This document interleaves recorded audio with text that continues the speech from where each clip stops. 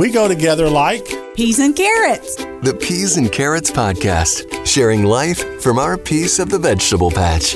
Brian and Kayla Sanders. Welcome to the Peas and Carrots Podcast. I'm Brian. And I'm Kayla. And hey, thanks for joining us today. So, as always, let's get cranking here on what's up in the world of peas and carrots. The Olympics just ended.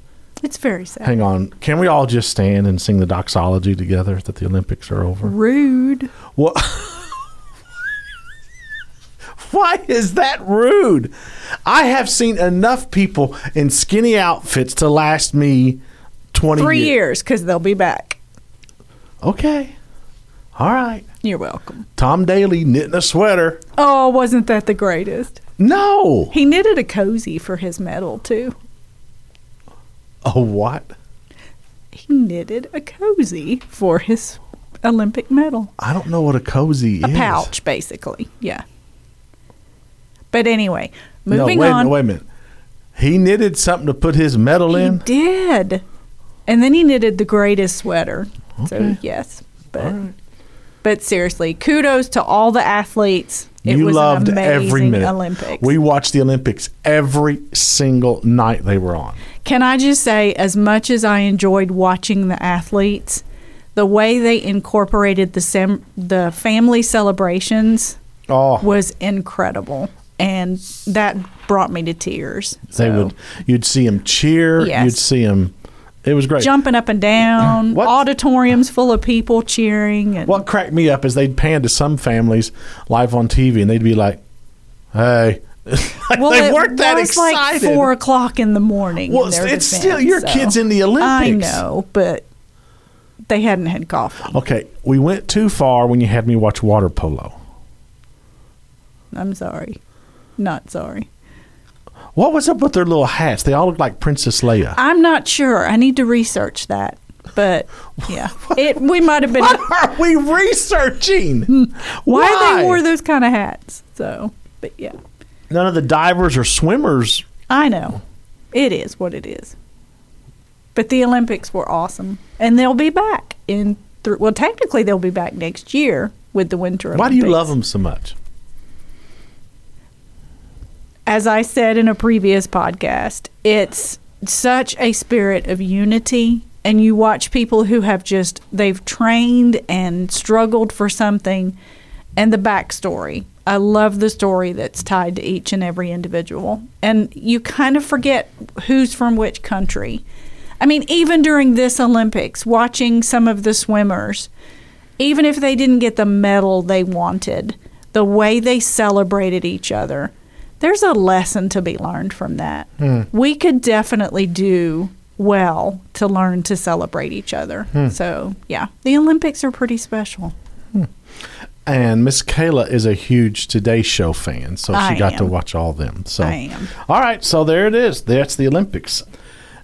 Segment 2, going to get serious. So just know that, going to get serious. As we've said on a previous podcast, we don't have children. We were never able to conceive. I guess that's I don't know what the right word is. And so we want to talk a little bit about our journey with infertility. And ladies first, Miss Kayla, before I say anything. It has been easy. I'll say that. I'll start out with that. No, but it has definitely been a process. And I will say this, it's an ongoing process.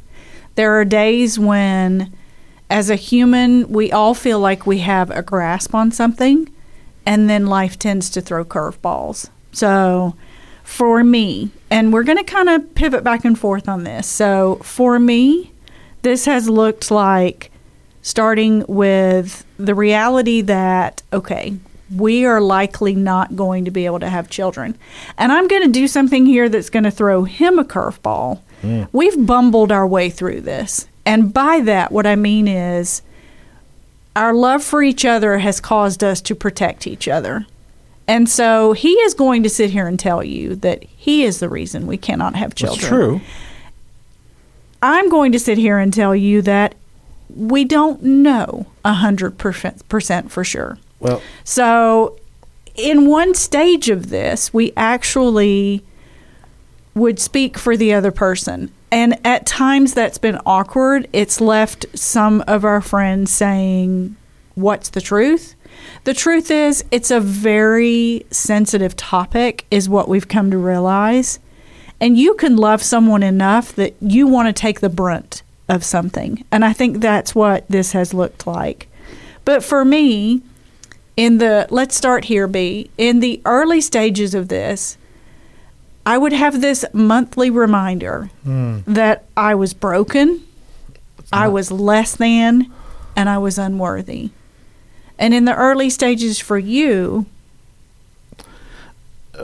felt inadequate, didn't feel like a man, and I felt that I'd let you down.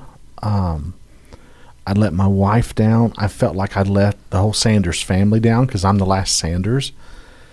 So that's where I was. And it was really feelings of inadequacy as a man, that you can't produce a kid. So that's and people make jokes. Yes. They don't mean to be hurtful. But we'll talk about that in a little while. But you get into this process of coming to realize that you're not going to have the traditional family. Let's put it that way. And you start to see that life happens around you. And that's a great, yes, life, a lot of life happened around us. That is a great way to say that, because you don't fit in anywhere. You're 30 years old, and yet you fit in better with the empty nesters than you do with your peers. Yes. Because they're taking kids to soccer practice, they're taking kids to baseball practice or to ballet. They're in the throes of needing babysitters Yes. or date nights away from their kids. And so the last thing they want is a couple's date night, because for the love of Pete, they just want to go somewhere and have quiet. So, and again, please hear our hearts. We're not taking digs at people who have families. No.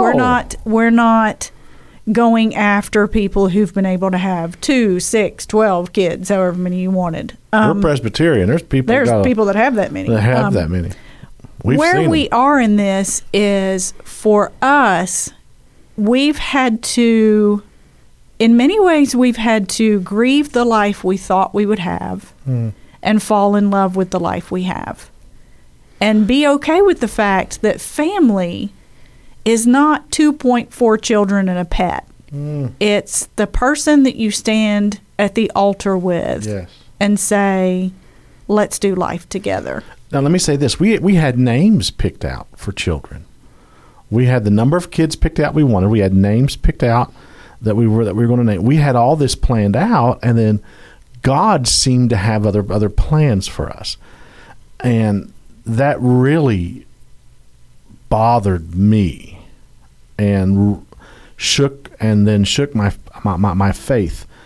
I will say this: infertility can strain friendships, and it can be isolating. And I just want to go back to this for a second. And this is not to cast blame. This is not to do anything. But sometimes people with kids don't want to go out with us or do dinner with us or go have, play games or whatever it is, or, whatever, because they're afraid that their kids will offend us or that we don't understand kids. Well, I was a kid. You were a kid, so there's that hurt. It's like, this is awful to admit, I often felt and still feel overlooked. It's like, well, we can't invite them because they don't have kids. Invite us. Sure. I mean, some of my greatest friendships were born out of people realizing that just because I didn't have children myself, it didn't prevent me from loving their children. And in other cases, I'm going to challenge both sides here. For those who are childless, seek diversity in your friendships. Be willing to friend people who have kids. Be willing to step in and maybe offer to babysit for them one night so they can go out. Be willing to play with their kids. And for those who are perhaps single, not even children on the horizon, to the families, I say this: adopt them. Make them part of your family. Let them feel a sense of belonging. So to both sides, I'm challenging you to think outside the box. And I've said this before, and the words I've gotten are, well, you just don't understand how exhausting being a parent is. No, I don't. I really don't. What I do understand is everyone needs to feel as if they belong. So both sides can work to provide community. And in doing so, you may end up with a third big kid that plays with your kids, or you may end up feeling as if you do belong somewhere. So I think it's hard in the church a lot of times. I'm just going to go there. It's hard in the church because a lot of, quote, programs are geared for families. There's the children's this, the young married's this, the growing and all that's family. Great. And all that's great. That's great. And let me piggyback on that. And then there's baby dedications. And then when a baby's born, there's like an email that's sent out that like celebrates that. And so what I've often thought of is this: what could we do for a single person? Yes. Or a couple who doesn't have kids? How do you celebrate them? Because you do a baby dedication, how do you celebrate that single person? How do you celebrate that couple who will never experience that whole baby dedication? I'm not saying to stop doing it at all. It's not what I'm saying. I'm saying, how do we include them? Because they're part of God's plan as well. What type of email could be sent about a couple who's childless? Maybe some type of promotion, maybe some type of like accomplishment. I don't know. But don't overlook them because they're part of the body of Christ as well. And I hope that's just something that hits me. And let me just say this. For me, this is still real. It's still raw. I'd love to have a son and a daughter. I think losing your dad brought this home a little bit more for you. And that's something we'll talk about in a future podcast. I think it just made it more real for you that life is fragile, and you really wanted to be able to pass that on. Yeah. So there is no Sanders legacy after me. But I think it requires sensitivity on both sides. Yes. And it is a very complex. One thing I would encourage those who are not struggling with this, please resist the jokes about how much time and money your childless friends must have. I think if there's one thing that's felt like a knife in the back, well, it must be nice to take those fancy vacations, and you guys must have the world's biggest savings account. You know what? I'd trade all that. We'd trade it tomorrow. We'd trade it tomorrow. If we could have had a Noah Jack or a Sarah Elizabeth. Yes. So to all of us, I think it's important that we kind of look around us and realize that even though we struggle with this, we too can be blind to other people's struggle. Yes. This is just one area where, for us, it's very sensitive. And I've had friends tell me that they're jealous of our life. I'm like, really? And they're like, yeah, secretly, I'd give my kids to you for 2 years. Don't mention any names. I'm not going to mention any names. Let me say this as well. We've had people say hurtful things, and this is not going to be a vent session. Understand that. But you were walking the halls of a church one day. I'll never forget this. And you came to me afterwards. And this woman was talking to you about us being childless. And she just turns around and looks you in the eye. And without any sympathy whatsoever, she just goes, "Why didn't y'all adopt?" And that was just like, gutted me and it gutted you. And I'll just be blunt. In the time frame when we could have, the prime age for us to raise children is not now, okay? Because they'll be coming out of diapers and yet I'll be going into them. So, but here's the issue, is that back then when we could have done this, it was very expensive to do. And we worked for a religious institution. We didn't make a lot of money and it just didn't happen. Now, we did get on a list.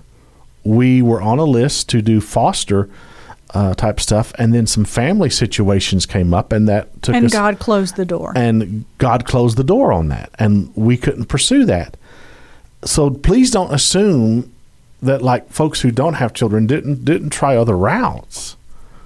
We did. God closed door after door after door, and I don't understand why He did that, but I have to trust Him. We also have to trust that He is enough. And that is very hard to live. Yeah. There are days that sits with me a whole lot better than other days. But He is enough.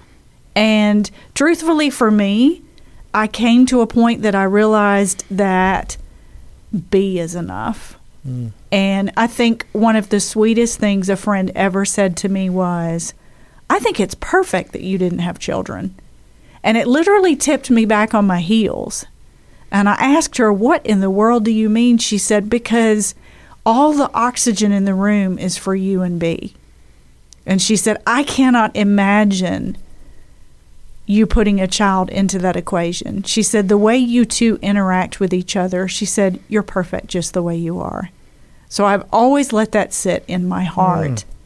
And at the same time, contentment. Just finding contentment in the life that God has given you.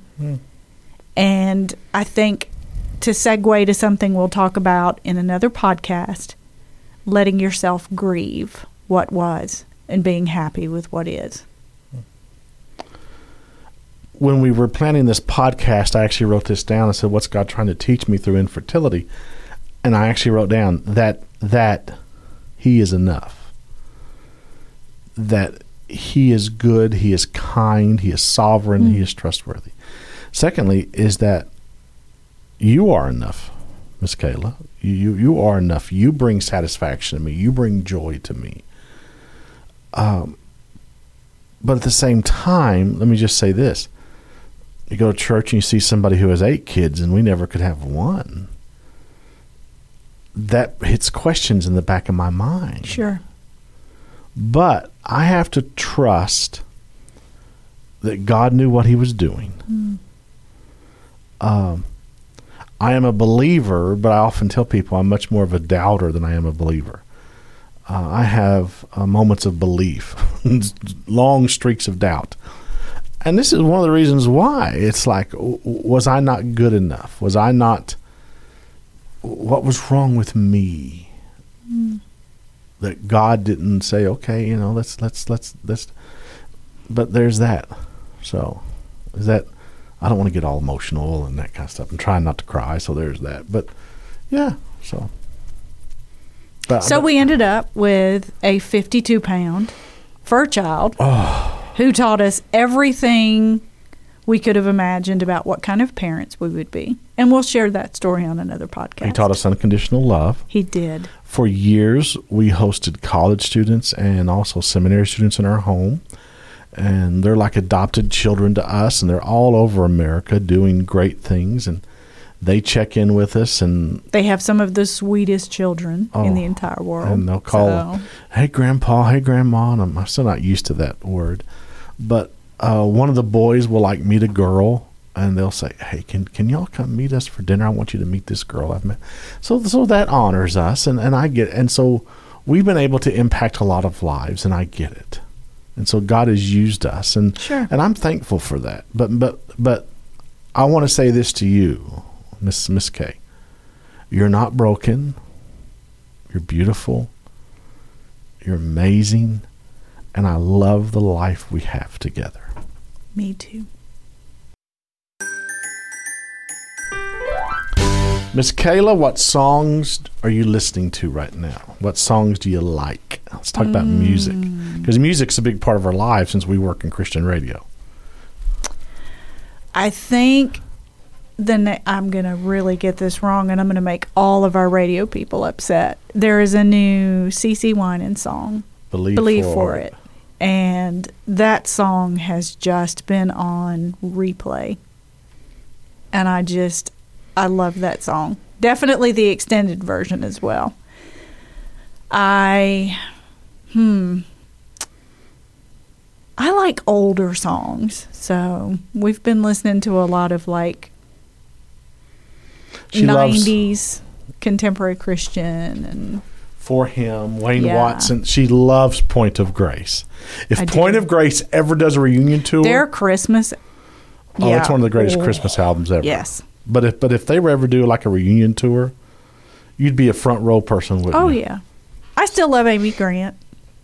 Really? I do. Yeah. Does she still tour? She does. Oh, sorry, Amy. Hope you know. Yeah. Sorry.